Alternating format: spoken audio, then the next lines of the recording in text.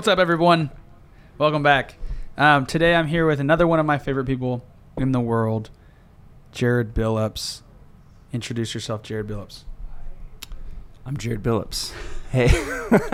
Hey. One of Silas's favorite people in the world. Silas, you're one of my favorite people in the world. Thank you. Brother, honestly. My name's Jared, and I live here in Waco. I'm on pastoral staff at a local church called Highland, and lead worship as part of my calling. I have a beautiful wife named Crystal. We've been married almost 17 years this December, and have had an amazing life so far. She's unbelievable. I outkicked my coverage by a long way with this one. We've got 3 kids, Caroline, Claire, Cade. Caroline's 15, Claire's 14, Cade's 11. They're amazing. I love being their dad. There's ups and downs in parenting, but overall it's just awesome. It's amazing. And love my family, love being here in Waco. Love you. Love your family. So consistent theme on this podcast, me interviewing people that I think have they're figuring out, they figured a lot out, not everything, but a lot. And specifically guys I look up to who I think these are men and women. I want to have women on the podcast as well, but these are currently men that I think other men should look up to and follow in their footsteps. One of those consistent themes that I've seen so far, now this isn't necessarily the only thing, but every guy that I've interviewed is married and has been married for a while. And that has been a very big thing for me. For men that I look up to, it's like if a man could be married to a woman for a very long time, they have had to develop and become better men. Either that or their wives are miserable. No doubt. Or very patient. Yeah. And so it's like if you are a man and if you've been married for quite a while and your wife is happy, you got my attention. I want to know some things from you because that's amazing. Seriously, man. I don't care if you make a ton of money. Like I've seen a lot of guys who make a ton of money and I don't want to be like them. They're miserable. Yeah. You know, I've seen guys that, are physically so fit, but which is why you had me today. Yeah, exactly. Exactly. I knew that's where you were going with that. Yeah, so I wanted to tie that in. So Jared is one of those guys. He has a family. He's a great father, great husband. And that's not just from observing outwardly. That's from talking to his wife, Crystal, and getting to hear her perspective as well. But also one of the things that you specifically do so well is you're so joyful. And so my first question to you is, why are you so joyful? That's a great question. Gosh, how deep do you want to go right now? As deep as you want to go, man. There's a lot of earthly reasons to be joyful. I mean, being married brings me joy. Having kids brings me joy. Leading worship brings me joy. Like there's a lot of things that bring me joy. Like hanging out with my son, and like we're in this fantasy football league for the very first time this year. That's bringing me like a ton of joy. Isn't that funny? Like just something so small. And let me stop right there too. Yeah. Because I'm not even in my answer yet. Dude, okay, let me just stop you because what you just said ties into a lot of what we've been talking about. Listeners who been following, I grew up without a dad, don't really have an understanding or concept of what that's like. And so do so many others. And you just said, it brings me so much joy just to be in this dumb league. Yeah. In my mind, dumb league. Sorry, guys. I don't do fantasy football.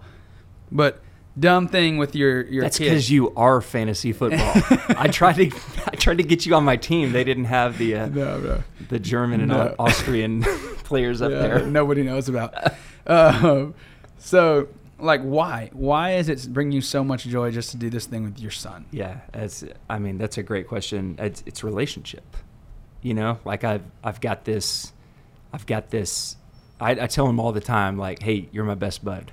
Every night before bed, hey, you're my best bud. And at some point that's probably going to be awkward because he'll probably like consider somebody else's best friend or something. It may already be awkward for him. I don't know.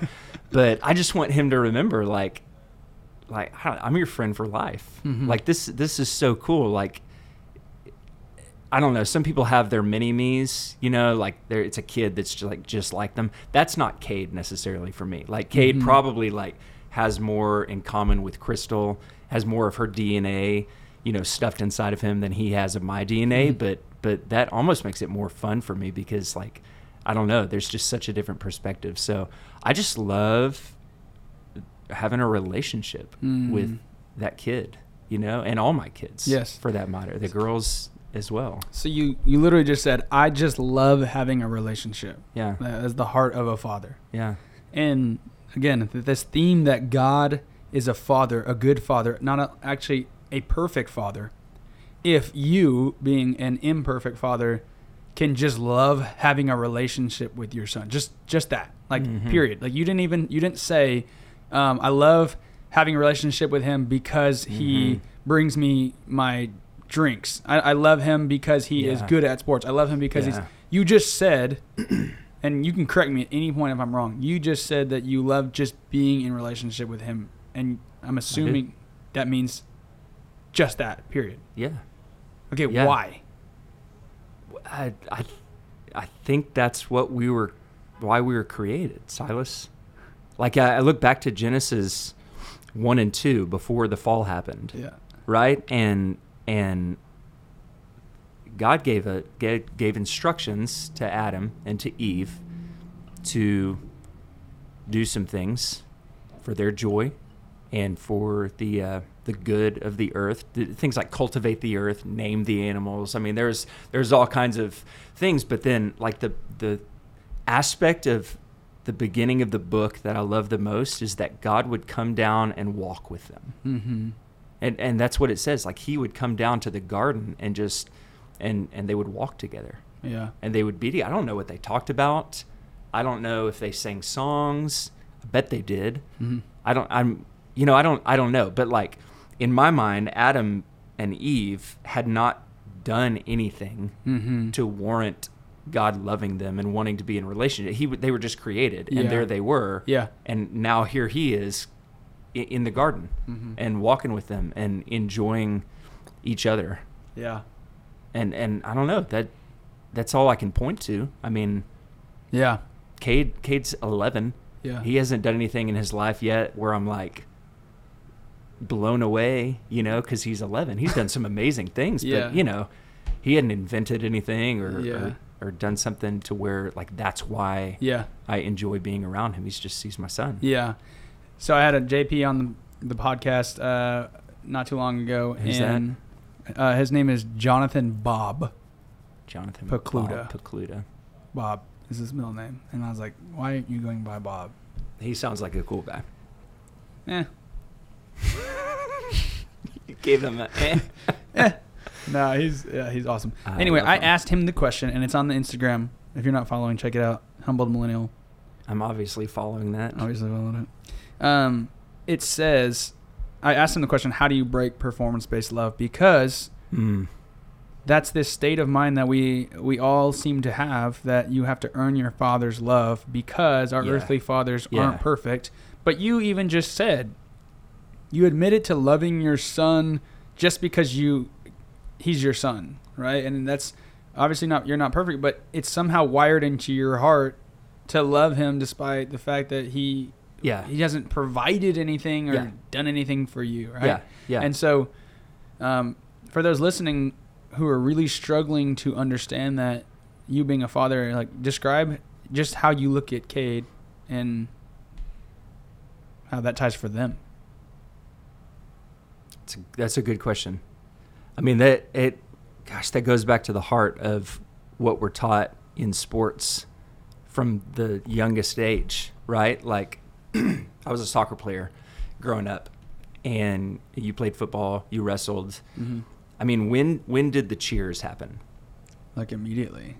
No, I know that, but like in a game, when would people cheer? Whenever you did something great. Right. You get a first down. You make a touchdown. You score a goal. Mm-hmm. You whatever it is. That's like from the age of 4 when I started playing soccer. Like that was built into me that if I did this, and this, mm-hmm. people were gonna cheer for me. Yeah. And who doesn't love that? Right. You know, like that feels good. Mm-hmm. There's like there's a boosting of your confidence in and of like doing something. And so, my gosh, that's like, especially in athletics. Yeah. And probably anything performance based, like anything in the world of art, mm-hmm. anything in the world of music, athletics, like anything in that world. I mean, that is so thrust into us mm-hmm.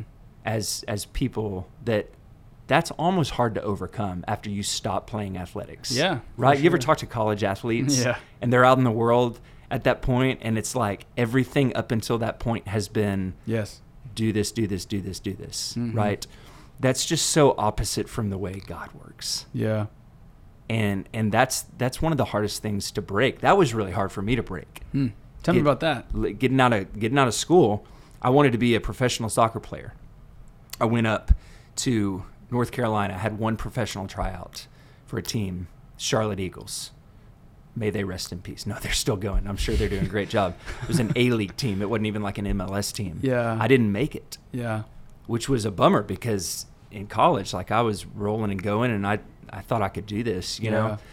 And so like letting that dream go, that was a shot to the pride, right? Come home, you finish school, and then you're like in the world, and everything up until that point has been like, I want to get awards, I want to get goals, I want to set records, like I want to do these things because that's what you're supposed to do to be successful at that. And yet with the gospel, to be successful with the gospel has nothing to do with what I can do. Yeah. Right? I mean, you think about it in this way, like also as kids, we're taught from a very early age in the church that we're to be weak because he's strong. Mm-hmm. Think about it. Jesus loves me, this I know, for the Bible tells me so. Little ones to him belong. What's the next words? I am weak. They are weak. But he is strong. We are weak. Yeah, I am weak, but he is strong. Mm-hmm. And so in the world of gospel, it's really like we have to set aside this idea that it's about us at all. Yeah. And that's kind of where the identity of being a father, of like fatherhood starts for me, is it doesn't matter who I am in the kingdom as long as I'm his son. Yeah. And so for me then to translate that to my son, it doesn't matter what he does in his life. I don't know what he's going to do. I think Cade's going to be an amazing pastor one day. Like he's got a real heart of a shepherd that I can see inside of him, but that may not be what the Lord calls him to do. Right. I mean, maybe he just serves his church joyfully as an elder or as a deacon or just as a Sunday school teacher or something. And maybe he's in some other realm of society doing engineering or something like that, you know, like, but it doesn't matter. Right. Because that we've established the fact that he's my son. Yeah. And so when that's established and it doesn't matter what he does, he's free to do whatever he wants to do and know that his dad's proud of him. Yeah. Dude, I've encountered so many people in my life who, when I ask them, really, why are you doing this? Like, hey, why are you in this career? Why are you working here? What are you aiming at? Yeah. And I've like pushed them a lot, and I hear so many people say, well, this is what my dad wanted. I don't really care, but this is what my dad wanted. Sure. And then I get to the root, and they'd be like, I just want my dad to be proud of me, and this is the way I thought he would be proud of me. Sure. If I went and did this. Yeah, yeah. You know, like, for example, if you were to, like, talk about Cade being a great pastor and, like, really push that and talk about how great that would be and blah, blah, blah, he might grow up and think, the only way my dad's going to be proud of me is if I become a pastor. Totally. And so, like, what are you doing now to, like, essentially not let that happen? Because here's my story, and the story for many. My dad wasn't there, but somehow I was still working my whole life to get the approval of a father. Mm-hmm. Even I remember I was in Italy playing football, and it was a game where I had like, I don't know, 300 yards rushing or something stupid. And I had like, I don't know, 20 touchdowns on the season. And I remember finishing the game and just being like, this is so dumb. I have like how many touchdowns? I don't even know how many touchdowns I have had in my career over here. And it's just another game with another stat, and all these people are like cheering, and it's doing nothing for me. And I remember thinking to myself, dude, I just want my family to be proud of me. The ones that are still alive. Yeah. And then I boiled it down to, man, I just want my dad to be proud of me. Yeah. But he's dead, so that's not going to work. And so that kind of pushed me on that track of finding God and really hearing what he thought about me and how proud he was of me. And since then, that's changed my life. But I see even now, if you have a father or not, that tendency to just be like, I'm only loved if my dad's proud of me if I do X, Y, Z. Yeah. And it's like, it seems like it's almost impossible to make it out of your childhood without ending up with that belief. So my question to you is, how are you stopping that from happening? You know, like what do you do to let him know, I'm not proud of you because of what you do. I'm proud of you because of who you are, and I love you not because of what you do, but because of who you are. Yeah. Well, first, let's affirm that everybody wants their family to be proud of them. And I don't think that's a bad thing. Like, I think that's one of the things that's built into us. And so I'm not trying to lead my kids to just not ever care about that. Yeah. Or you know, like, not ever think about that. Like, we're going to think about that. I do something that I think is good now, and I still, as a 39-year-old, 40 next month, I still want to call my parents and tell them about it. You know, like they watch our church online pretty often. My dad travels a lot for ministry over the weekends, and so they'll live stream Highland pretty often. Going home from church, I just want to call them, and part of the reason I want to do it is it's kind of self-centered, you know, but I want to hear, like, hey, did y'all get something out of that? You know, like, you did a good job. Yeah. You know, so but I don't think that's sinful. No, I don't to yearn for that and want that. I just think it's built into us. Now, it can become sinful. It can become destructive to us whenever that becomes our main goal. Yeah. As opposed to, like, I want to steward what the Lord's given me, and then, you know, like, pray and hope my people are proud, you know, of me. So with my kids, it plays out in different ways. So, like, Caroline, for instance, she's my oldest, and she is a darn good soccer player. Really good. I always hoped she would play soccer, because that's, like, that was my thing, you know, growing up. And I was a decent player. She's better than I was, for sure. So my tendency, and I can feel it in my flesh, is to push her as hard as humanly possible so that she can she can succeed, right? And yet I really don't want to live. I don't want to be that guy that lives vicariously through my kids on the sideline. And so we just, I'm pretty honest about that, though, with her. I'm like, hey, you're doing awesome. Like, this is so cool. I'm glad you love to do this. But Crystal and I tell her all the time, if you decide next year you don't want to do this, that's okay with us. Like, this is super cool, and we want you to do this because you've told us this brings you joy. So go on. But if you decide not to play in college, that's not going to hurt my feelings. That's fine. You know? With Cade and the pastor thing, to go back to that, like, I'd put no pressure on him in that. And so we talk more grand scheme of things. Like, I'll ask questions like, what do you think God's calling you to do when you're older? And then I'm like, you don't have to know now, right? You know, Cade, but, like, I don't know, what do you think he's gifted you for? And right now, like, he has his mindset that he wants to be a computer engineer. And I don't even know where he got that from. But I can see that. I mean, I could see him being great at that. Yeah. And like, he has a mind that works in that way. I do not have a mind that works in that way. I'd be a terrible engineer. Yeah. But I mean, he is so like logical in his thinking. He's so linear in his thinking that like that would work out perfectly for him. Mm-hmm. And so like and all my kids have something like that. Yeah, Claire is a singer.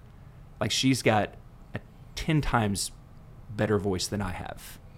And I could see her just being an amazing worship leader one day, you know, but those are the things that are inside of me. Yeah. And my story is not their story. Yeah. And so why would I try to overlay what the Lord's done in my life onto their life? I just, as a father, I want to encourage them in whatever the Lord has for them. Yeah.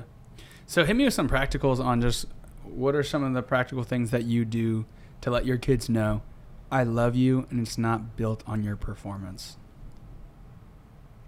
Sorry, I never sent you these questions. No, that's all fine. the questions I'm asking you are not the questions. I had a whole list of like 12 questions that I prepared hours for. I'm just kidding.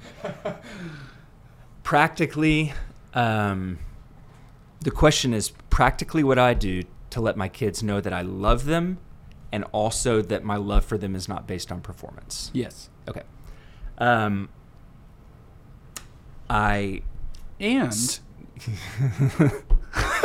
are you making this a 3-part question now? It's not. It's like, that's really one. Okay. The question is. Yeah, it is. The only one, I was just going to include Crystal in that. So, okay. What are the ways that you practically let your wife and your kids know that you love them and it's not built on their performance?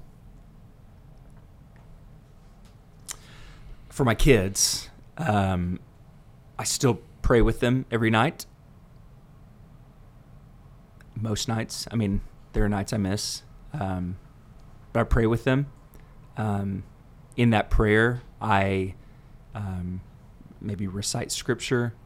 And some of the scripture that I would like give to them would be, Lord, tomorrow as they wake up, fill them with your power for the things that you have given them to do tomorrow. Give them power, give them I thank you for giving them a sound mind, and whatever you have put on their plate tomorrow, give them the wisdom, the discernment, and the power and ability to do those things. Hopefully, in my mind, I mean, that's a subtle reminder that one, like John 15, we can do nothing without Christ. Like as the branch, we have to be attached to the vine. So if you're gonna succeed tomorrow in school, you got to be attached to the vine. You've got to let his power be your power. But at the same time, like, hopefully it's a subtle reminder that like you have a story, and your story isn't necessarily the story of your mom or dad, but it's your story. And let's get, like, it doesn't matter what your story is, the foundation of like laying that on Christ and the power of the Spirit is the same for all of us, no matter what we're doing. I work at a church.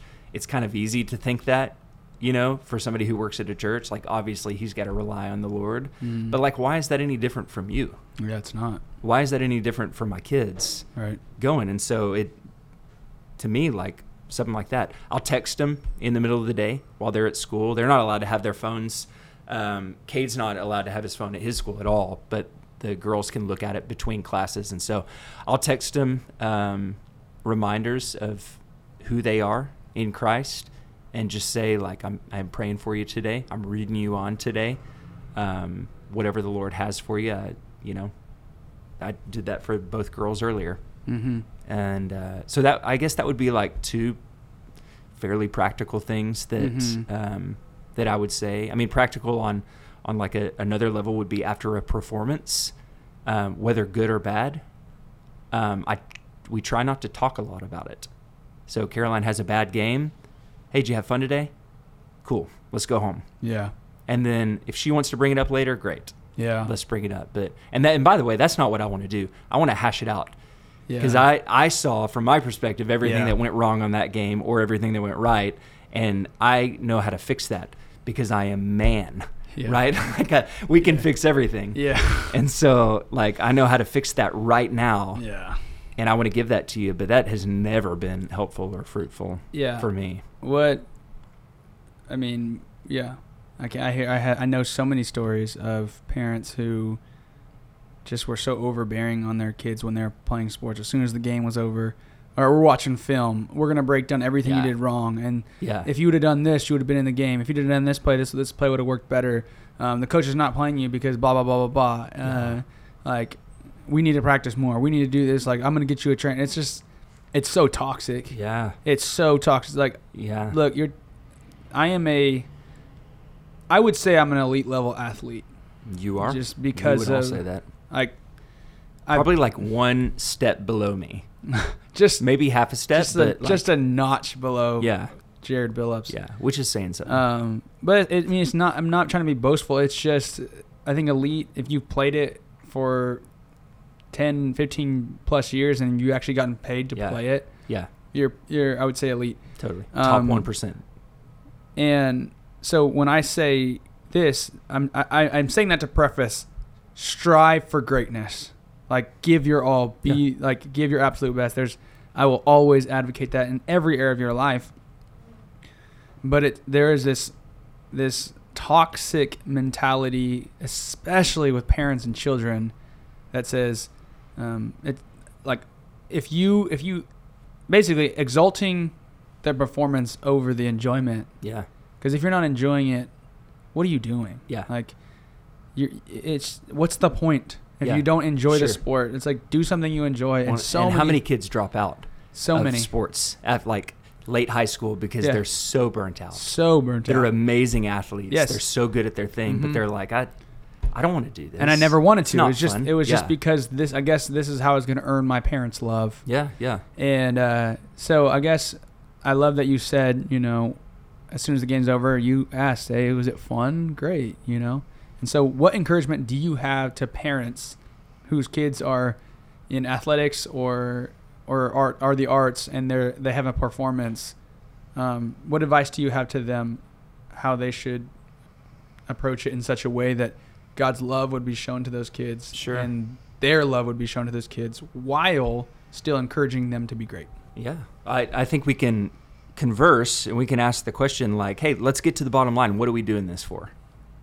Let's start there, right? So if we can answer that question, for my daughter, it's because it brings her joy. Like we've talked about this at length, her and I. Like why do you do this? Or even like a totally different conversation. Write some things out that bring you joy in life.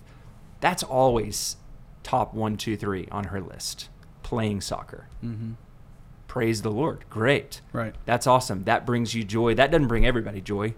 Right. Some people it does. And so I think if we start by asking those type of questions as opposed to just making the assumption that our kids want to be the best. Not everybody cares about that. Oh yeah, that's big. We want that for our kids because it feels good on the sidelines as a dad when your kid scores. Yeah. I mean, that's Silas. Kids sports is insane. Dude, I can't imagine. Do you know how many games I've been to where like a parent won't cheer until their kid does something? That's so embarrassing, bro. There's 10 other kids out there who are like giving their all and you couldn't say anything until your kid did something. Yeah. Like how weird is that? Yeah. But like not all kids want to be the best. They don't care that much. Right. And so they don't care that much about that thing. Right. Yeah. Right. There's something else that they care so much about that you might not even give the time of day to care about, but it's because it's not the thing that the parent cares about. Totally. Yeah. They're not going to cheer on. It's like that's it. What do the parents care about? Yeah. That's where we get into the unhealthy situations where all of a sudden that's being like placed on top of a child, that this is the most important thing to you because it's the most important thing to me. Yeah. And that's where the pressure comes. Yeah. I don't know. Like, why do we do that? Yeah. So my advice would be like, first of all, just take the pressure off. Ask the questions, why are you doing this? If it's the wrong reasons, we need to go back to the beginning and like reevaluate why and what you're doing and why you're doing it. Yeah. And then I think as a parent, like it starts with you. taking the pressure off of your kid begins with you. Yes. They've got enough pressure in life. Right.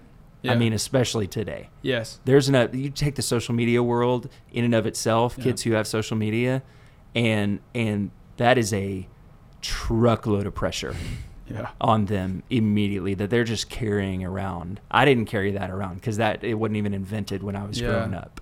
Like, that's a different type of pressure. And so why add to that? Yeah, absolutely. Well, I want to finish this specific section of the podcast with an encouragement to parents, even to you, Jared. Like, as someone who I feel like just got over the hump, just now in my life, maybe the last couple of years, got over the hump of God loves me because of me.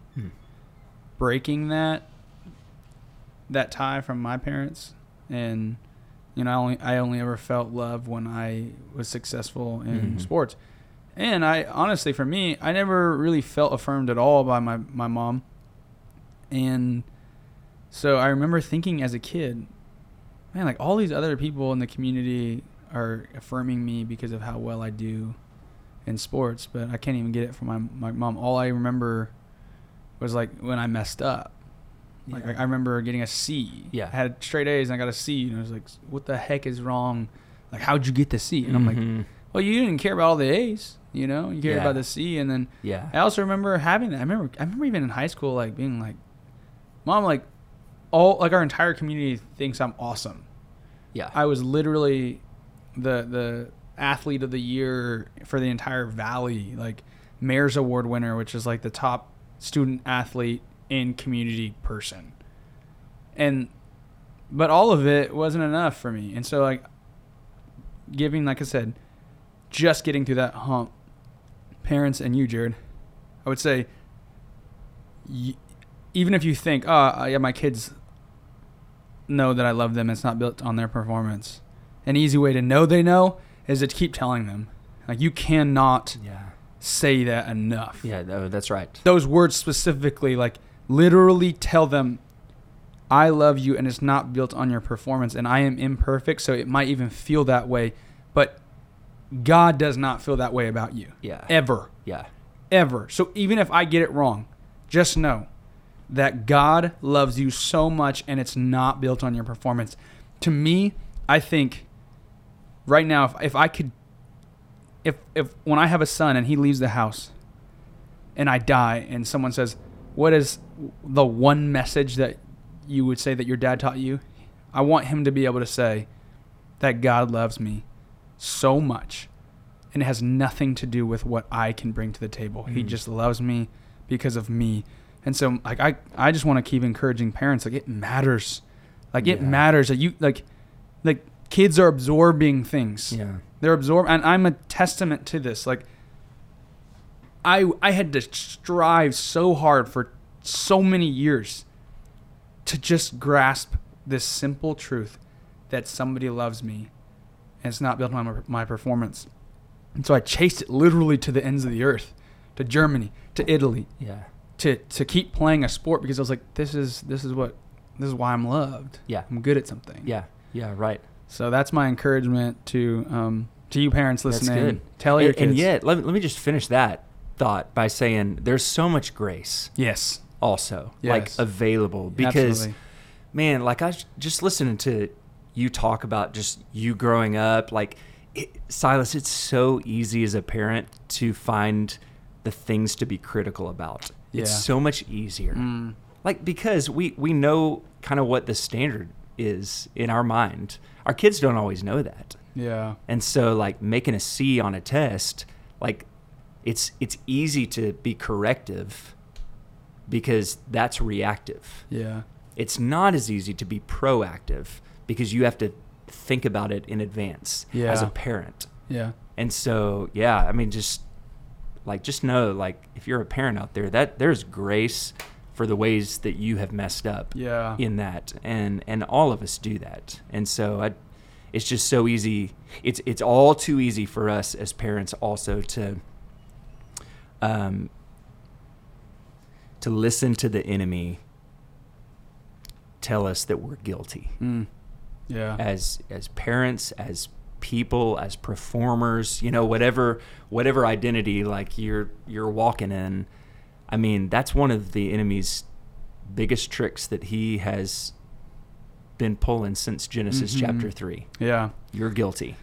And it's easy for us to receive that condemnation also. Yeah, I mean, but there's grace. Their odds are against you. And yeah, to be very clear, what I also realized was it doesn't matter if you were the best father ever or not present or abusive. No matter what kind of dad you have, you still have to go through this process of realizing your dad, your earthly father was not perfect. He never was going to be.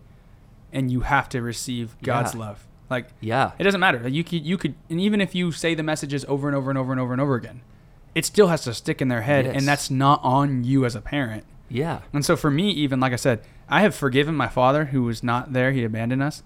And I have not only forgiven my mother where she was wrong, but understood she did so good for what she had. Yeah. And so parents who are listening, it's like, my mom struggles so much with guilt. Like, she's just always like, I messed up with you kids and I didn't. And I was like, Mom, you raised 4 kids by yourself.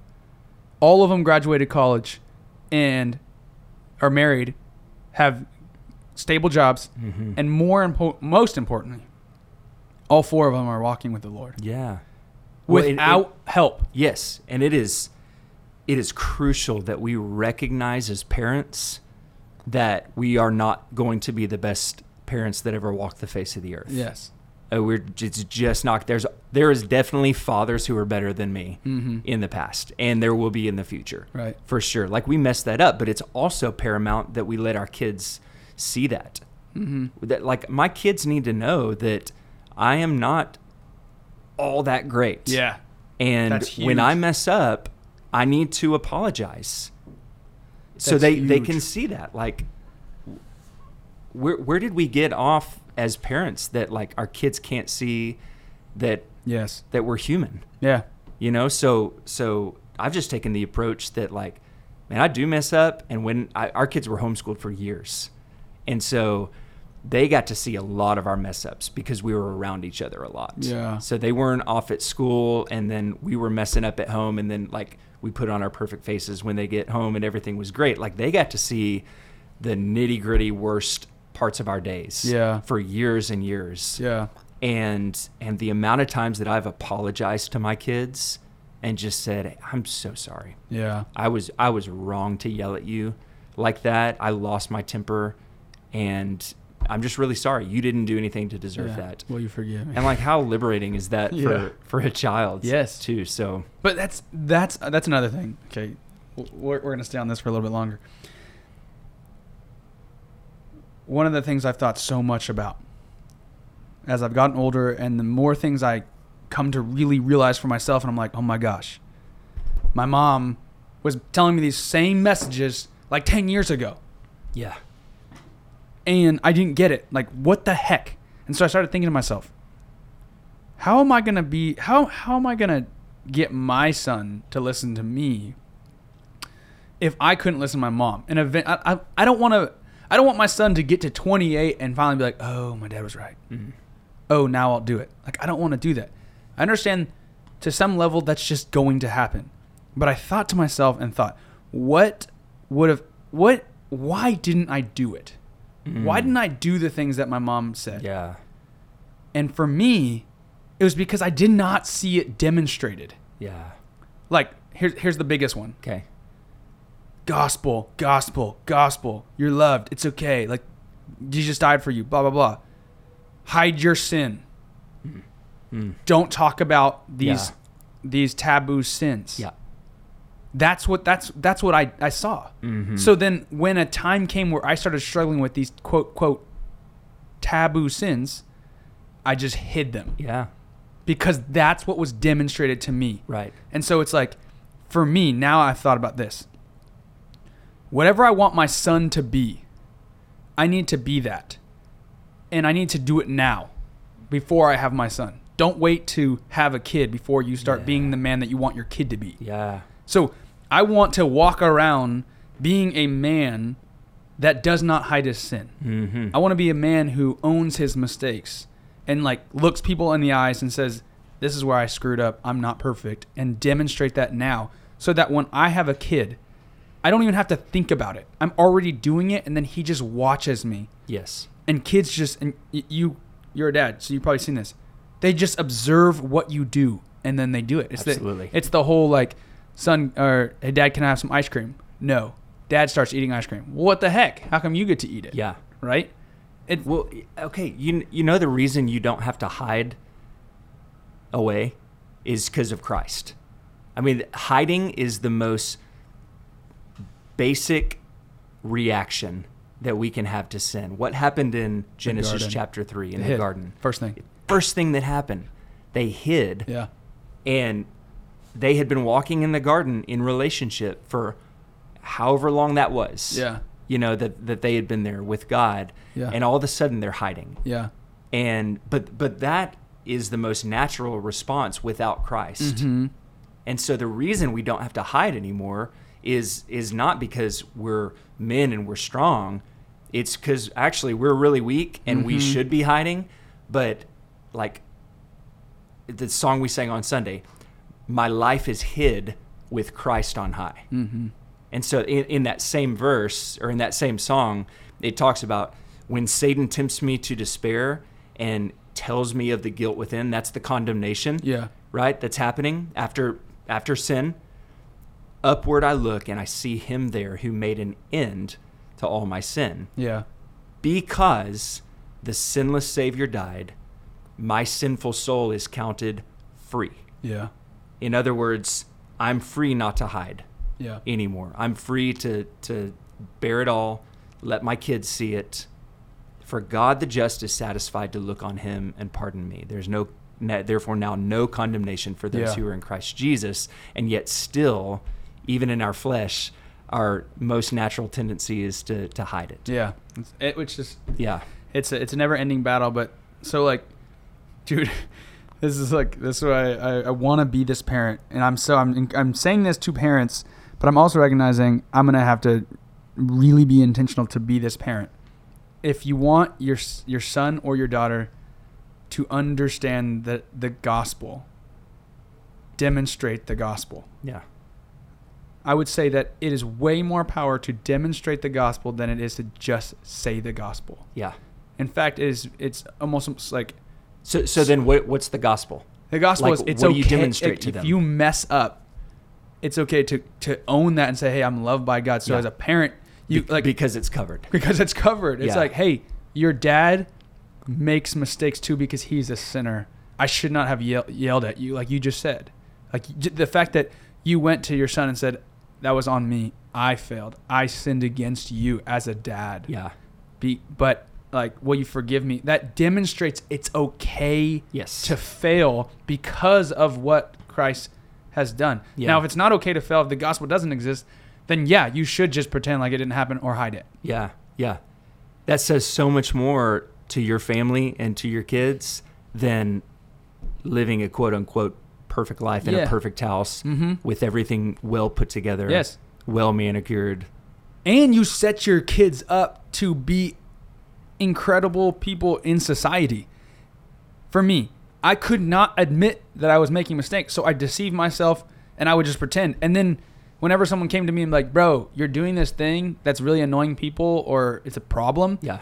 I would just be like, no, I'm not. It's not. No. Yeah. You're the problem. Yeah. Just point fingers back because I couldn't accept that I wasn't enough because I wasn't demonstrating the gospel. I would say it, but then when I fail, I wouldn't own it. Yeah. And so people are like, dude, like you're saying one thing, doing another. Yeah.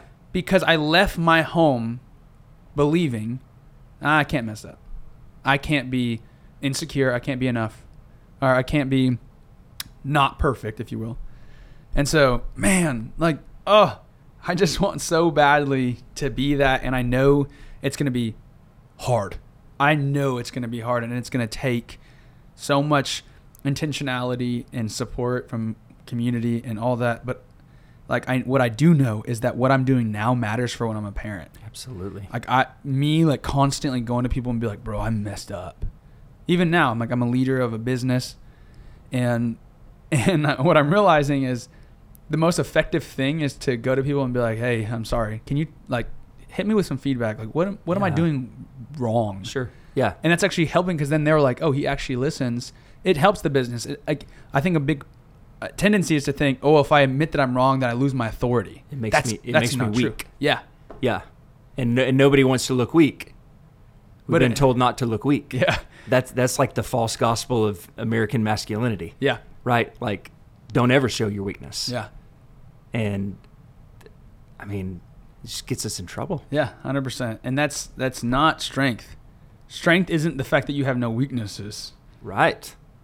Because the reality is we all have weaknesses. So, yes. So to have, quote unquote, no weaknesses, you're just a liar. You're you're deceiving yourself and trying to deceive others who aren't going to believe you, because we all at some point know that we're all human. Exactly. So let's just be okay with that. Yeah, let's just put it on the table and be like, it doesn't matter what I look like on the outside. You can guarantee you that I can guarantee you I have insecurities, and you can look at me and just, I'm going to have those. And yet that's where most warfare comes from the enemy, is that deception right there. Yeah. Like, you got to pretend you're enough. Yeah. Because you don't get to grow or change or be better if you don't believe you have a problem. Of course. And you can't. Yeah. And that was me for so many years. It wasn't until like my life fell apart that I realized, okay, I really don't have this together. Yeah. And I really have a lot of insufficiencies, and I need help. Yeah. And then what has actually kept me better, like put me on the best trajectory ever, is that like when I came out of that season, when my pieces of my life came back together, I kept the mindset of, I don't have it together. I'm so insufficient. So even though my life is kind of put back together and things are going well, I still live as if I am so insufficient. I need God every day, and I need community every day. Yeah. I need my church. I need my church so badly, and my church needs me so badly. So when I go, I'm actually seeing this as people who, I need these people in my life. And this is not something that's like, I'm just going to show up on Sunday because that's like the right thing to do. I show up on Sunday because I need to be there with people. And I know people need me. Yeah. And then same with the people around me. I need people in my life on a regular basis knowing what I'm struggling with, because I am insufficient. And if I don't say it, then I'm not going to get the help, and then I'll just end up where I was. Well, I mean, that's one of the ways that we fight the enemy. Mm-hmm. You know, like Ephesians 6, we don't wrestle against flesh and blood. We wrestle against the powers of the dark, right? Mm-hmm. So Satan comes to us and he says, Silas, you're weak, you're not enough, you are guilty, right?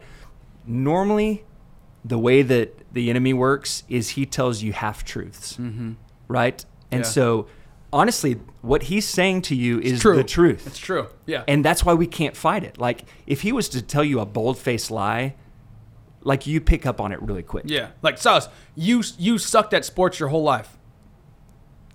Do I? That's not really going to... You're dumb. Yeah.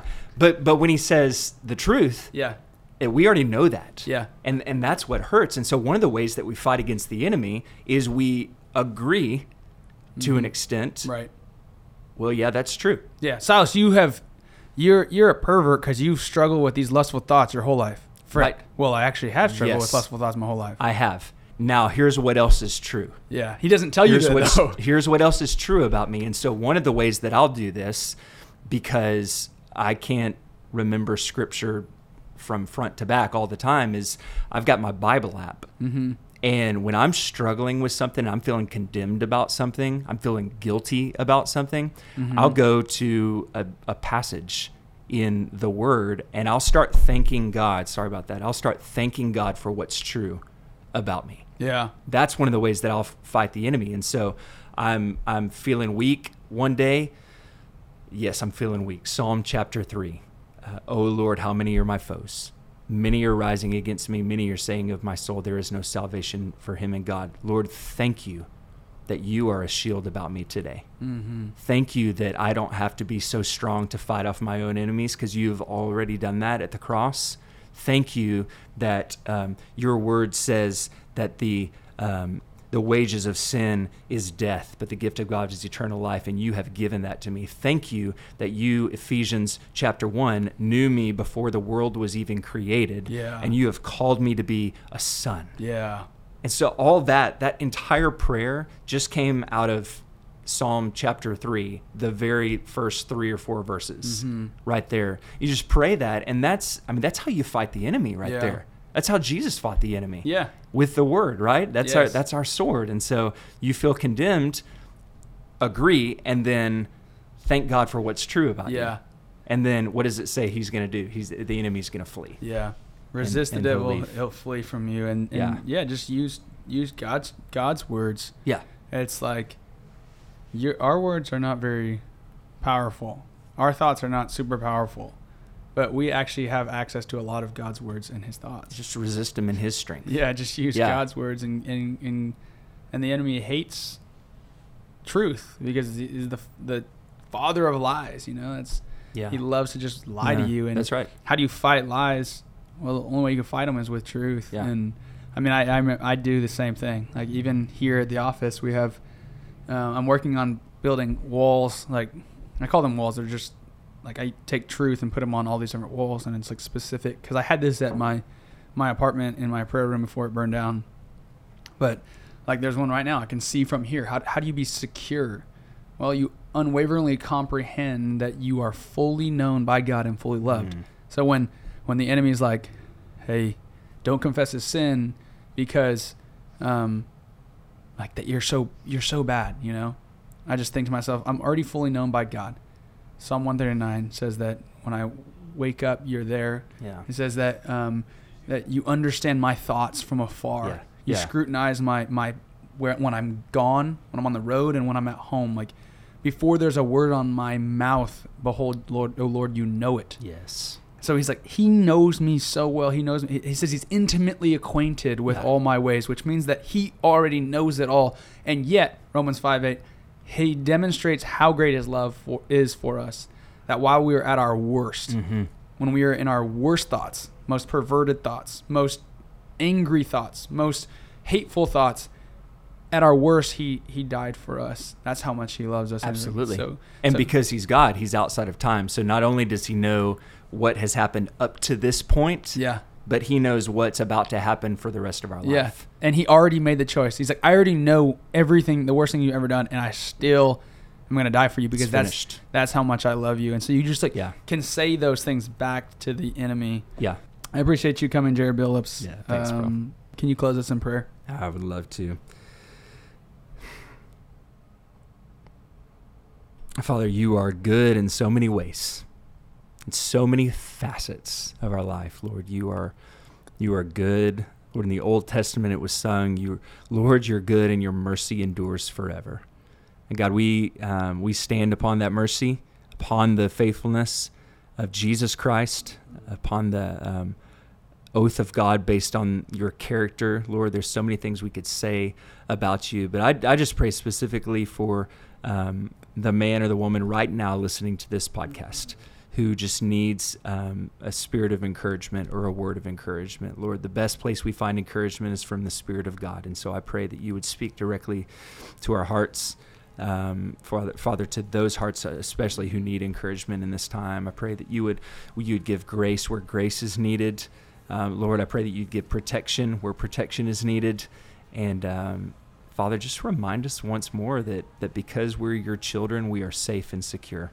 We have a foundation we can stand on. And so just pray that blessing over anybody listening today, and certainly over my own life, my own household, for you as well, Silas, and your household, and Taylor, and Lord, just asking your blessing and your covering over all those listening today. It's just in the strong name of Jesus that we pray. Amen.